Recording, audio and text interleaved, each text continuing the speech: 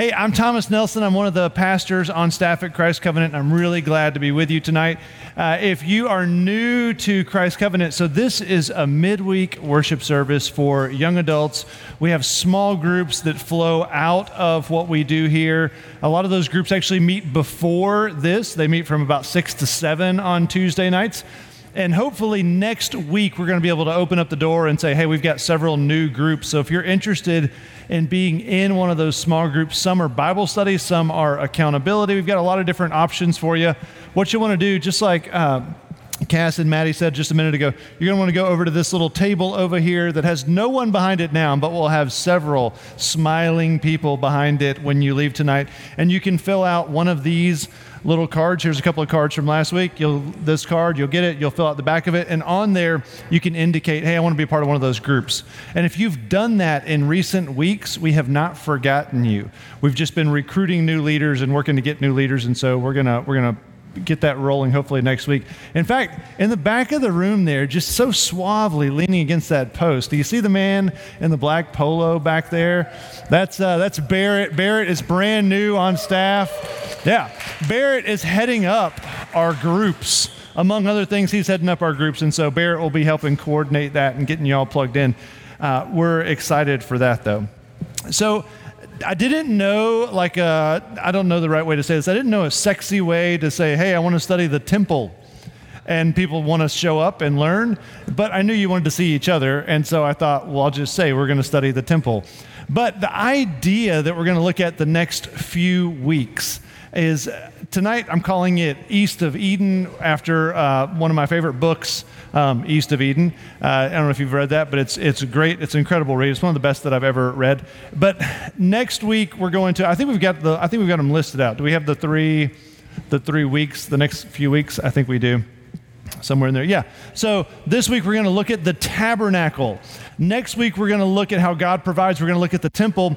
And the following week we're going to look at the new temple, which is the Christian. And so what you're going to see over the next few weeks, if you can stay a part of this and track along, I think what you'll start to see is the red line that flows through the scriptures from Genesis all the way to Revelation.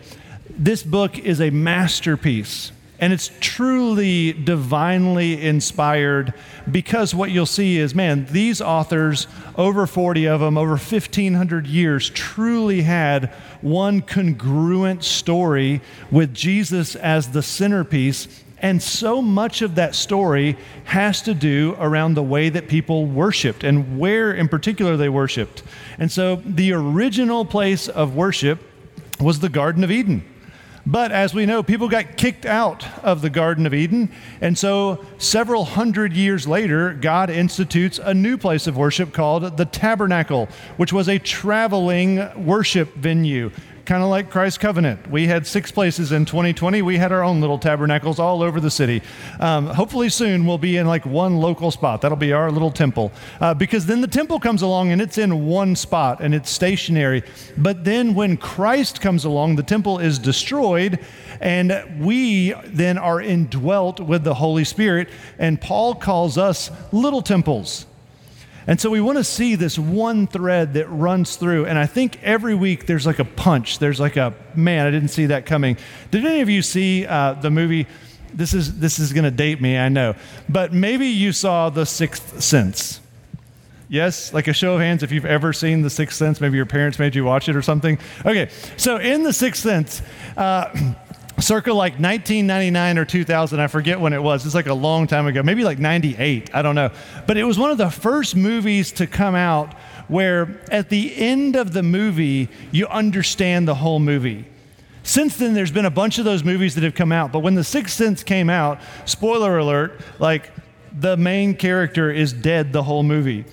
And so Heather watched that with, so you don't have to watch it now, great. So my sad times. My father-in-law watched that movie. That's horrible that I spoiled it. Oh, sorry. I'm so sorry. He's just kidding. You don't know if he's dead or not. You gotta watch it. But my father-in-law, who I think he's like a Jethro to me. And if you don't know who that is, that's a Bible character. He was Moses' father-in-law, gave him lots of spiritual wisdom. My father-in-law has really been a Jethro to me. He's been a really great source of encouragement in following the Lord in ministry. But he also is a movie talker. Like, you know what I'm talking about. The people that sit behind you in the theater and they like are talking during the movie and you're like, they love this. They're like talking, but they're only talking to themselves. And so he, at the end of the movie, when you realize that Bruce Willis, spoiler alert again, has been dead the whole movie, my father-in-law said, nuh-uh. Like, and so the whole theater's going like, yep, it was that big of a surprise, but he's letting us know how big of a surprise it was. Then you go and you watch the movie a second time. And you watch to see, like, was he really dead the whole movie? And you pick up on all these signs. They were so obvious. The whole movie, you watch it and you're like, oh, yeah. Oh, yeah, of course he was dead. Like, the whole time. Like, yeah, it's so clear. To me, that's how the Bible reads, and that's how God reveals himself. When God finally says, hey, I'm trying to tell you this, all of a sudden it's like, oh, yeah, you were. Oh, yeah, you were. Like, you've been trying to tell me that for a while, and you've been showing me in all these different ways. That's what you were trying to tell me. And like, you put these people in my path. You let me hear that sermon, that one worship song, even that country song, whatever it was, like all these different things. Like, you were trying to, that girl in 9th grade, like you were trying to tell me all these things all along. Like, man, why didn't I see it? I think you'll see some of that as we study through a little bit of God's plan, as we look at these places that he called people to worship in. So let's take a look. I'm going to say a quick prayer for us, and then we're going to take a look at 2 New Testament verses, and we're going to camp out in some Old Testament for a little while. So, Father, I just ask that you would help us to have an aha moment where we see, man, you have been calling your people back since people walked away from you in the garden. All through history, you've been calling us back, and you've made it so clear that you're calling us back. Lord, help us not to miss as you call us tonight to respond to you. It's in Jesus' name we pray, Lord. Amen. So this past Saturday, I was in my little office up in a barn. That's another story for another day. But I got this little office up in a barn at our house, and I was doing a little studying, and I started thinking about 1 Corinthians 6. So if you want to turn to 1 Corinthians 6, it's the passage, if you were here this past Sunday, that Jason Dees, our lead pastor, he preached out of. If you were a part of our 37 weeks of relationship series, you heard me talk about it then. Thank the Lord, somebody else is talking about those now. I was thinking Saturday, I was like, man, 1 Corinthians 6, he who is joined to a prostitute becomes one with her. I'm in verse 16. As it is written, the two will become one flesh. But he who is joined to the Lord becomes one spirit with him. Flee from sexual immorality. I'm in verse 18. Every other sin a person commits is outside the body, but the sexually immoral person sins against his own body. And verse 19 is the one that I just started just thinking about, just started rolling around in my head, and it went on this serious rabbit trail, and you're getting what happened after that. But verse 19, do you not know that your body is the temple of the Holy Spirit within you, whom you have from God? You are not your own, for you were bought with a price. So glorify God in your body. I'll read 19 again. Do you not know that your body is a temple of the Holy Spirit within you, whom you have from God? So I started thinking, man, we talk about sexual purity all the time, and honestly, after all those long weeks of relationship talks, I was like, I don't really want to talk about relationships anymore. And so I wasn't thinking about, we could do a relationship series. I was just thinking about this verse, and I started thinking about the temple and how it says here, do you not know that your body is a temple? Now, I've been to Israel about 5 times. Heather has been with me 4 of those times. We've seen the Temple Mount. We've seen Al-Aqsa Sar. We've seen the Dome of the Rock. We've seen what's also called Mount Moriah. We've seen the whole thing. We've been through Israel multiple times, seen this place where the temple was. It's incredible. I want to take you. I want you to go with Jason. I want you just to go. Just go tomorrow. Just go. You need to see it. It's really life-giving, really faith-building to see these places. But as we were there, it gave me an understanding of what the temple really is. But I thought, I don't think most people have any idea what the temple is. So I would just like, real quick, to pause. And you can have a ton of religious background, or you can have like this much religious background. But when the Bible says that your body as a Christian is a little temple, it's the temple of the Holy Spirit. So like you're not some giant church building, but you're a little temple. What visual comes to mind? Like, how would you describe that to somebody? I'm going to give you like 20 seconds, not 30. Turn to the people right around you. Like, what comes to mind when you think of, I'm a temple? What does that even look like? What does that mean? Ready? Go.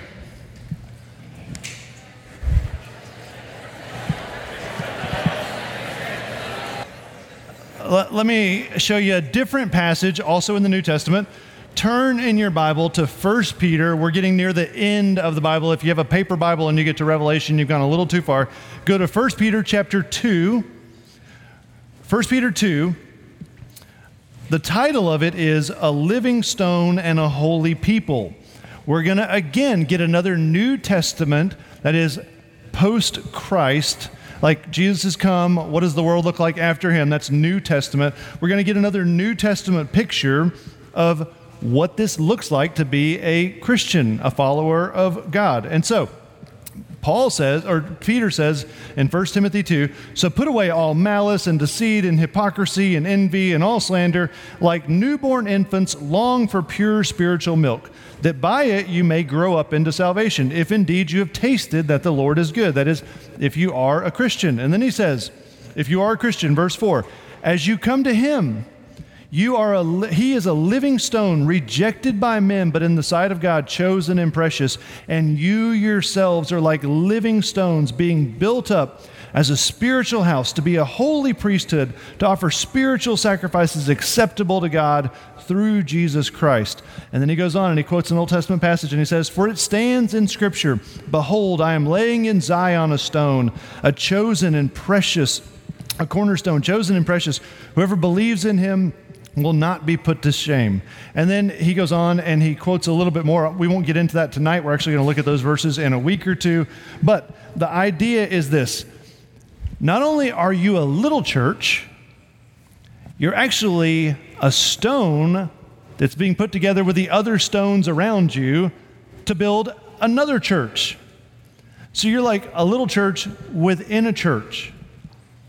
Now that should tell us that all the time, even when the people in the left lane are going really slowly, I am still a little church. Thank you for laughing at that. Yes, the people in the left lane, why don't they move? And in Atlanta, why do people, when they miss their turn, make me suffer for it?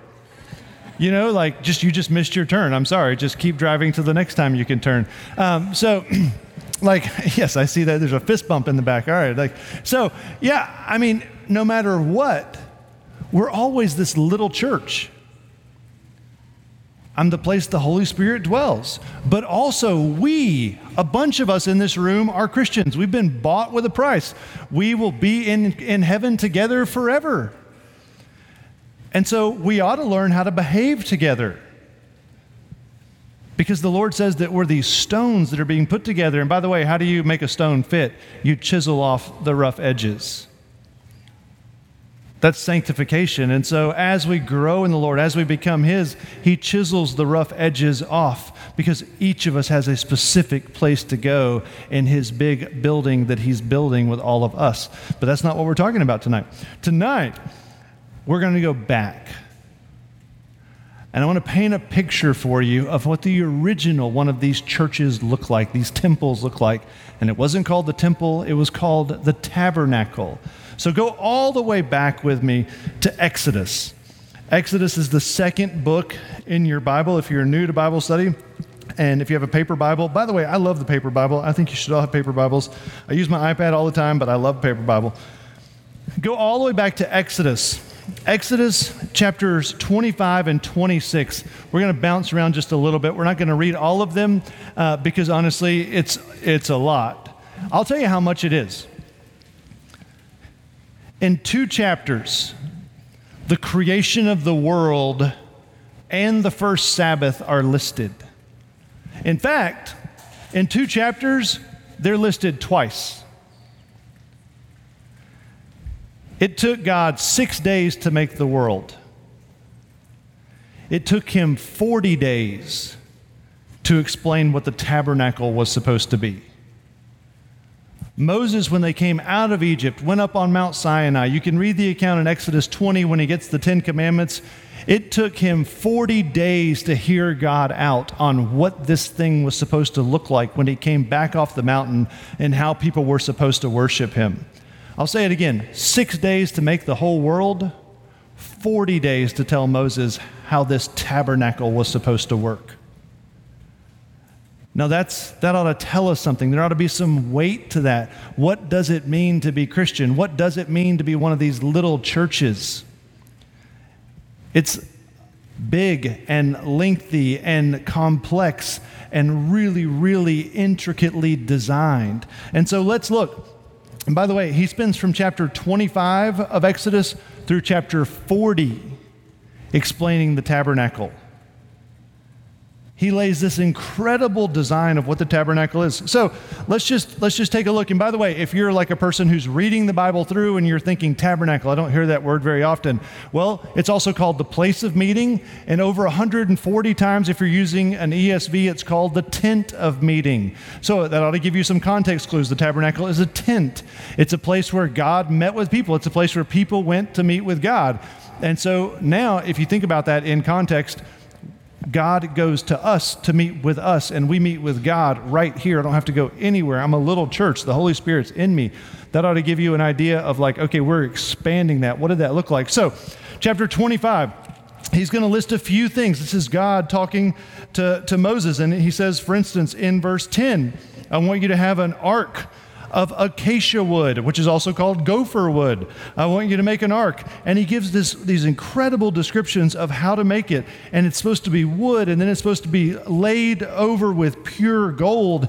And then it's supposed to have molding, and it tells about the molding. And then it says it's supposed to have these 4 cast rings on the side. Then you're supposed to put this long pole on each side, and the pole is never going to come out. You're always going to carry it by the pole. And there's a guy in King David's regime who was carrying it. And he said, no human's ever supposed to touch it. And the ark was about to tip over, and the guy reached out and touched it, not on the wooden pole, but on the ark, and he dies. And that's where David mourns over him. And so he goes through and he explains all of that. And he says, on that ark, I want you to put 2 cherubim. Now these cherubim, I don't know if you've ever seen I don't know if any of you have like one of the scary dogs. Like Heather and I, we have Boston Terriers, so we don't have one of the scary dogs. But some of you may own like one of the scary dogs. The big ones that when you walk them, people are like, cool. And so and if you're a girl, get a scary dog, right? That's great for you. That'll automatically sift through some of the fellas. But these guys put these dogs to shame. They're giant lion-like creatures with wings and fangs and eyes that can see incredible distances, and they're super strong. And God says, I want you to make this ark, and I want you to put 2 cherubim, one on each side of it, and I want you to have a mercy seat in the middle, and that's where I'm going to meet with you, on that mercy seat. Now you can put things in an ark. It's a case, and so you lift the lid off, and he said, I want you to put 2 jars of manna in there. I want you to put the 10 Commandments, and I want you to put Aaron's rod in there. And if you're familiar with the story of when Moses goes before Pharaoh, he throws the rod down, the rod becomes a serpent, he picks it back up, and it goes into a stick again. He touches the rod to the Red Sea splits. He touches the rod to the Nile turns into blood. It's a pretty important stick. You don't want to lose that. And so he says, put it in there. So they put it in there. Now that is the place that God is going to meet, and that's the first thing God says to build. And so he builds it, and we're not even getting into the 2 guys who built all this stuff, which, by the way, Brandon Lopez, who does our sound in the back, who does a lot of things. Brandon's amazing. Brandon was talking to me earlier about there's an idea that maybe these 2 guys, the 2 construction guys for the ark and for the table of bread and for the golden lampstand, were the first 2 guys to experience the indwelling of the Holy Spirit. just building the things for the tabernacle. And so God says, I want you to build this first. And then he says, if you look over to verse 23, he says, and then I want you to build a table for bread. Now the table for bread, that's a very interesting thing. So in the tabernacle is going to be bread. I would make a Baptist joke, but I'll stop. So because there's food, right? And so, but there's this table on the side, and it's going to have bread on it, and it's called the bread of the presence, and it's really mysterious. Why do you have this table with bread and bread of the presence? What a mysterious name. And you know what? There's not a lot of description giving as to why. But remember, the whole time, the movie The Sixth Sense and other movies like it, when you get to the end, you look back and you're like, oh, I see it now. So then, he also says, I want you to build a lampstand. Now, if you have any Jewish friends or if any of you come from a Jewish background, you have a menorah, and you've seen a menorah. We worked in East Cobb for a long time, and there's a lot of Jewish people in East Cobb. And so, happy Hanukkah. Hanukkah seems like a great idea, by the way. 8 days of presents, I'm in. And so, we had a lot of Jewish friends, and so a lot of menorahs. This lady I worked out with at the gym a lot, she was one of the coaches at the gym. She loved the menorah, and she had a little one in her car, I think. She loved some menorahs. So here's what we have it on the screen. This is great. So I'm going to walk over here, and hopefully I don't squeak. Oh, I did. Okay. So we see these two cherubim on the outer wall, and these guys are like the lion flying things. And then we have this lampstand. Now the lampstand, which you can't tell from this, but the description, if you'll read it in Exodus 25, it's supposed to look like a vine. And it's supposed to have almond blossoms on the ends of it. And so each of the seven places where the fire comes out, the flame comes out, are almond blossoms. And you fill those with olive oil, and you light the olive oil on fire. And so this almond blossom is always burning. And so you also have this little square thing there with the 2 rods through it, not the one in the very back, but it's called the altar of incense. And so you go by this incredibly ornate almond blossom that's burning. Then you have the bread of the presence on one side.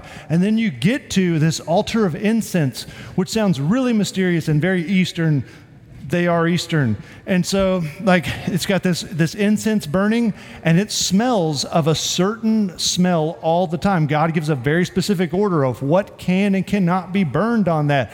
And so now the whole place smells, and there's smoke going, and there's bread, and there's fire, and you haven't even gotten to the presence of God yet. So you can imagine Moses up on the mountain hearing all of chapter 25, and he hears the things that are going to be in the temple, or in the tabernacle. Then you get to 26, and there, moreover, I love it. God says to Moses, we're not done. Moreover, you shall make the tabernacle. You're going to make it with 10 curtains of fine twilled linen and blue, purple, scarlet yarns. You'll make them with cherubim skillfully worked into them. They're going to be the length of each curtain, and each curtain's length is going to be 28 cubits. And so he goes on in this whole chapter, and he describes what you're looking at here on the screen. Now, as he goes on, he says, let's look at verse 15.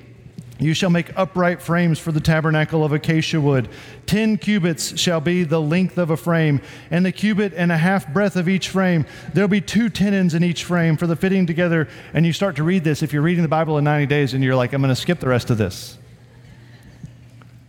And you keep going to verse 21, and it says, and there are 40 bases of silver, 2 bases under one frame, and 2 bases under the next frame. And for the rear of the tabernacle westward, you shall make 6 frames, and you shall make 2 frames for the corners in the tabernacle in the rear. And he goes on and on and on, and you're like, if you're listening to the guy as you're reading your Bible in 90 days, you're like, what's 2.5 speed sound like? And so you finish chapter 26, and you're like, oh boy, the bronze altar, and you get into even more stuff. And then you get to the outside of the temple, and it's just this, you're like, what is the point? Well, let me give you the big picture point. The big picture point is that God wanted to meet with them. And he wanted to meet with them where they were. And where they were was the desert. And not only did he want to meet with them where they were, he said, I want to meet with you how you're living. How are they living? They were living in tents. And so he said, you know what? Build me one too. He said, you're in a tent, I'll stay in a tent. And what you see when they finished is this. And by the way, if you're like, is that from a book? It totally is from a book. There's a family dispute going on right now as to whose book this is. I think it's mine. She thinks it's hers. Whatever, it's fine. But Heather and I are going back and forth over whose book this is. Maybe we have two copies. I like to think we have two. I like to think we love each other so much we're just going to share it. But no, I think it probably is Heather's. But in this book, it's so cool. The whole thing is about the temple. And to get to the temple, you have to go through the tabernacle. And so, yes, that is a picture from a book. But what you see is God said, hey, you're in tents. You're in the desert. Put me in a tent. Put me in the desert because I want to be with you. And here, by the way, is what it's going to look like when you come inside my tent. But by the way, very few people can come inside my tent. I'm only going to let a couple of folks go in because it's really dangerous to stand in front of me. Most folks just didn't care enough to get that close to God. They were fine with somebody else hearing from God. But Moses, he loved this tent.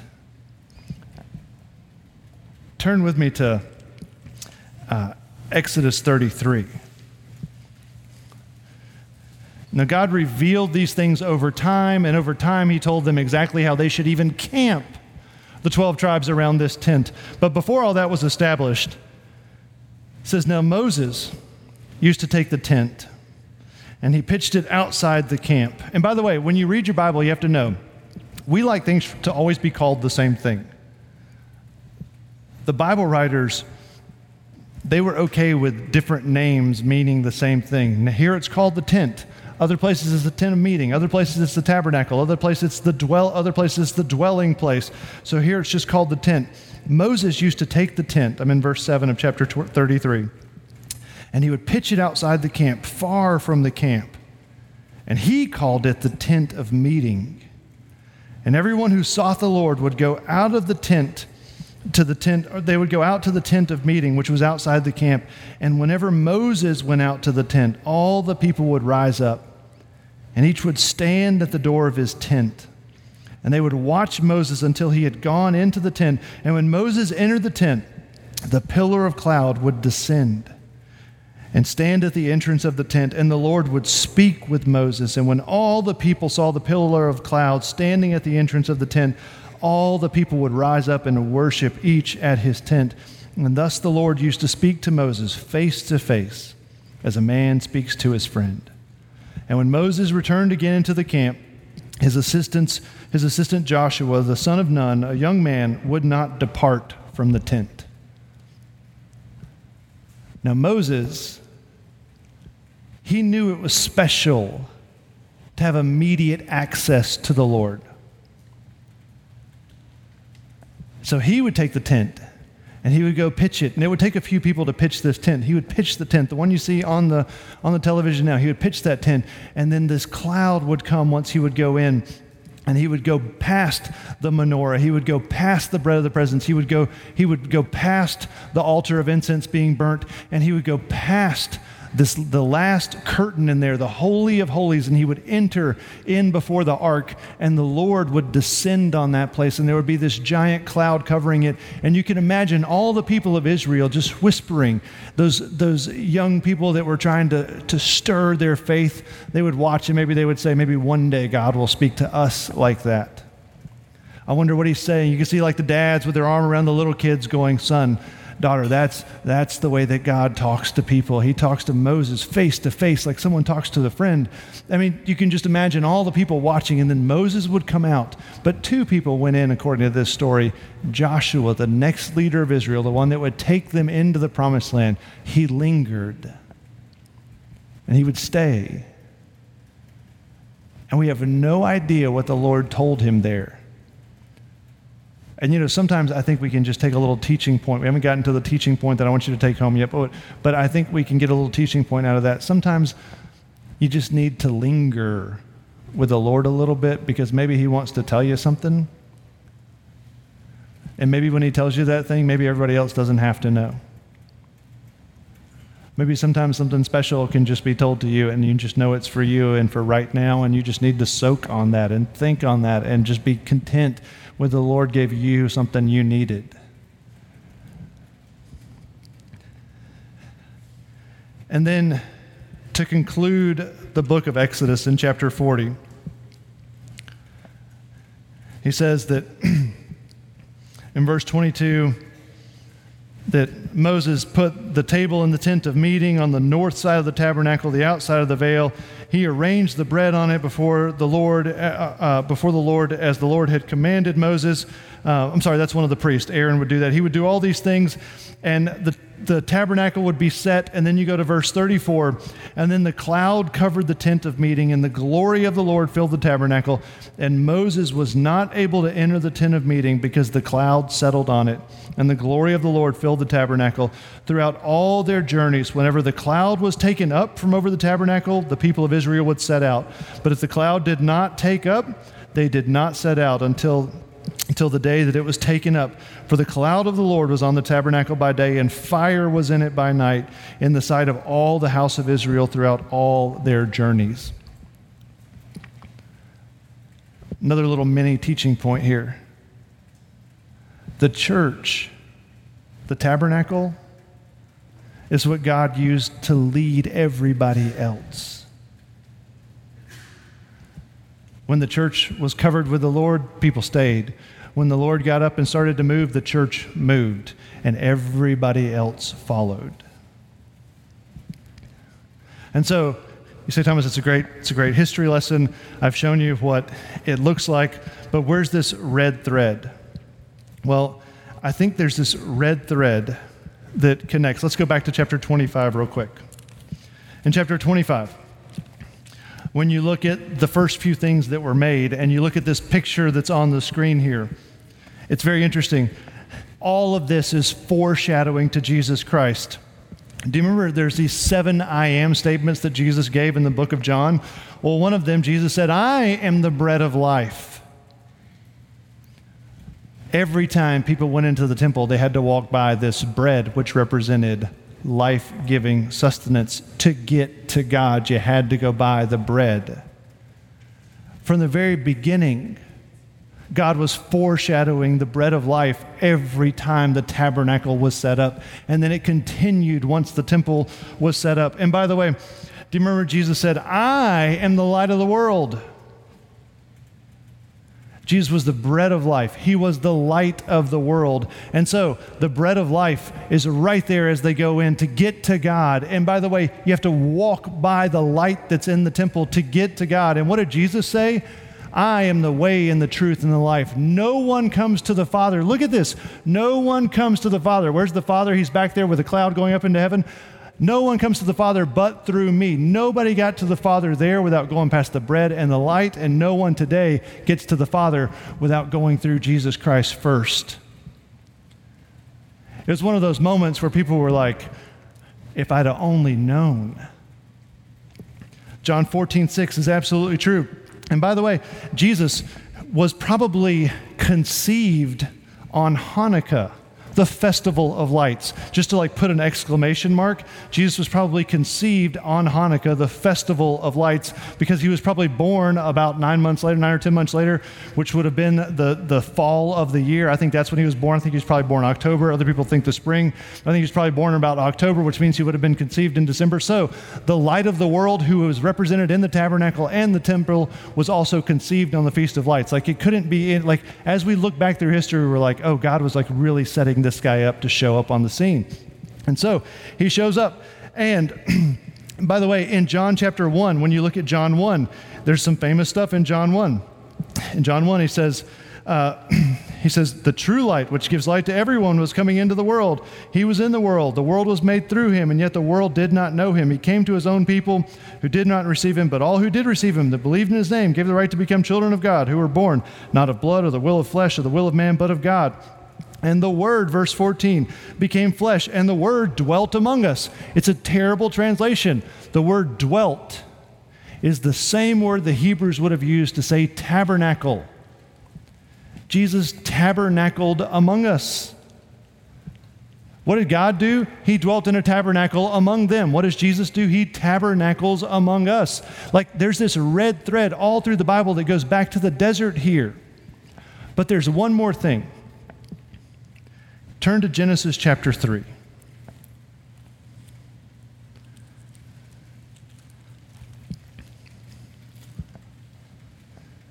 In Genesis 3, and I don't even know if the Israelites knew this at the time. In Genesis 3, verse 22, the Lord God said, "Behold, the man has become like one of us, in knowing good and evil. Now, lest he reach out his hand and take also the tree of life and eat of it and live forever. Therefore, the Lord God sent him out of the Garden of Eden to work the ground from which he was taken. And he drove out the man, and at the east of the Garden of Eden he placed the cherubim and a flaming sword, and every way to guard the way to the tree of life." One more picture from my favorite book, Heather's favorite book. Here's a depiction of what happened in Genesis. There's these two cherubim, and they're placed to guard the entrance of Eden. And between the two of them is a river, and between the two of them and that river is a flaming sword that God set up. And what did God do? He said, "Hey, I'm going to keep you from the tree of knowledge of good and evil and the tree of life and my presence, and I'm going to kick you out." And these are things that we typically, when we read the Bible, skip over because we're like, that's kind of boring. What does it say in verse 24? He drove out the man, and at the, what does it say? If you're looking at Genesis 3:24, take a look. The east. Do you ever pay attention to stuff like that in the Bible? Like, what does it matter which way he drove them out? Well, he drove them out to the east. Now, this is also interesting. East of Eden, the book that John Steinbeck wrote, it comes from Genesis chapter 4.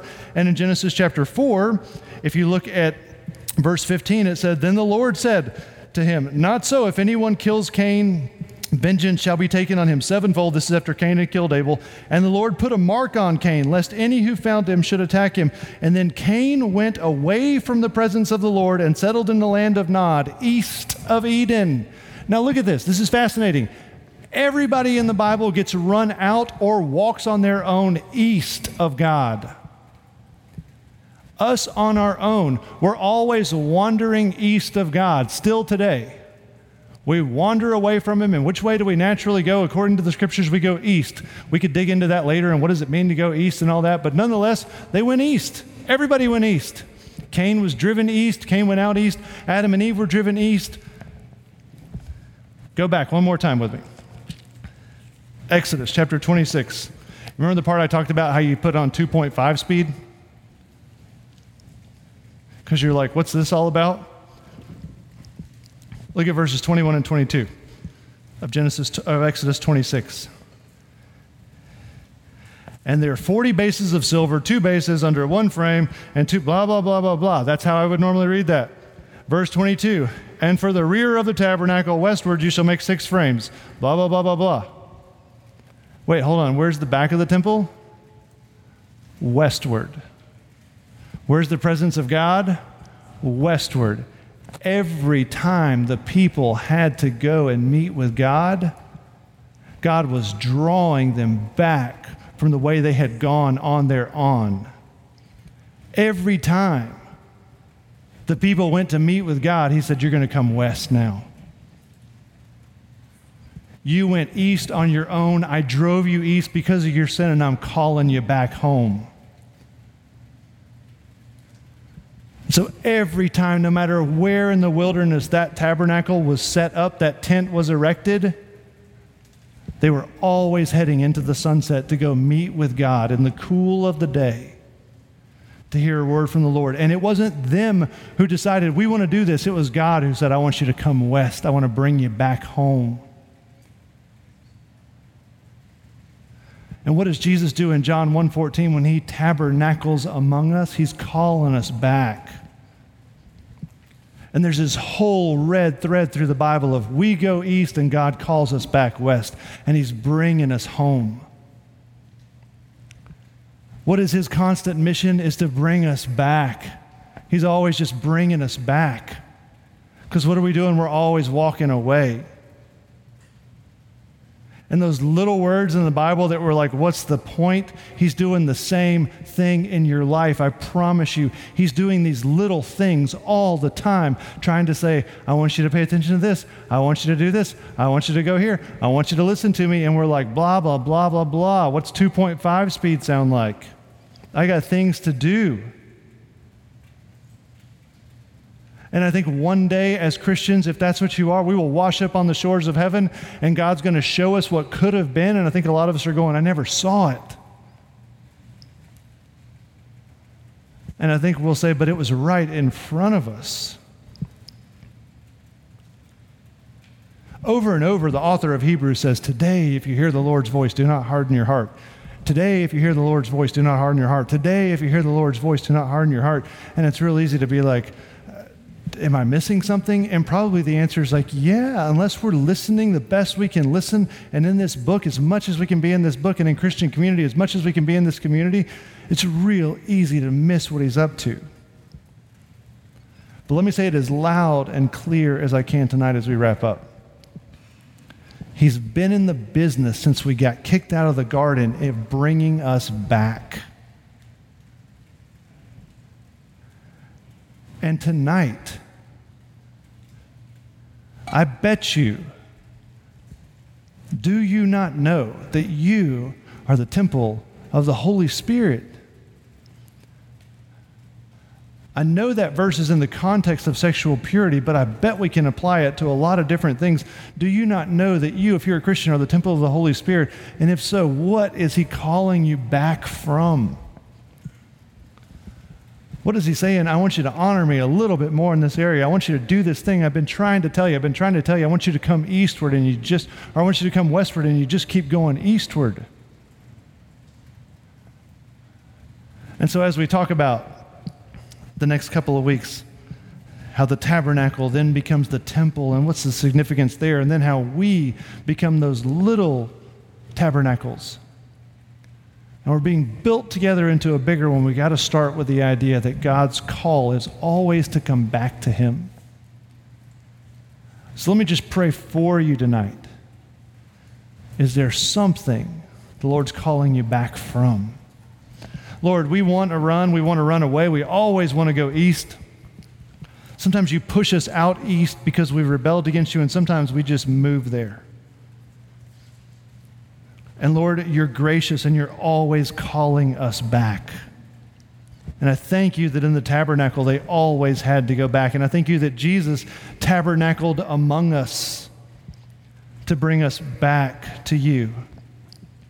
So Lord, tonight, would you just stir our hearts and let us know if you've been showing us something and we just haven't seen it or we've just missed it, that we might go westward and we might come back to you and dwell in your presence and linger there like Joshua did. Move in this place, move in our hearts, Lord, and help us to respond with a yes. It's in Jesus' name. Amen.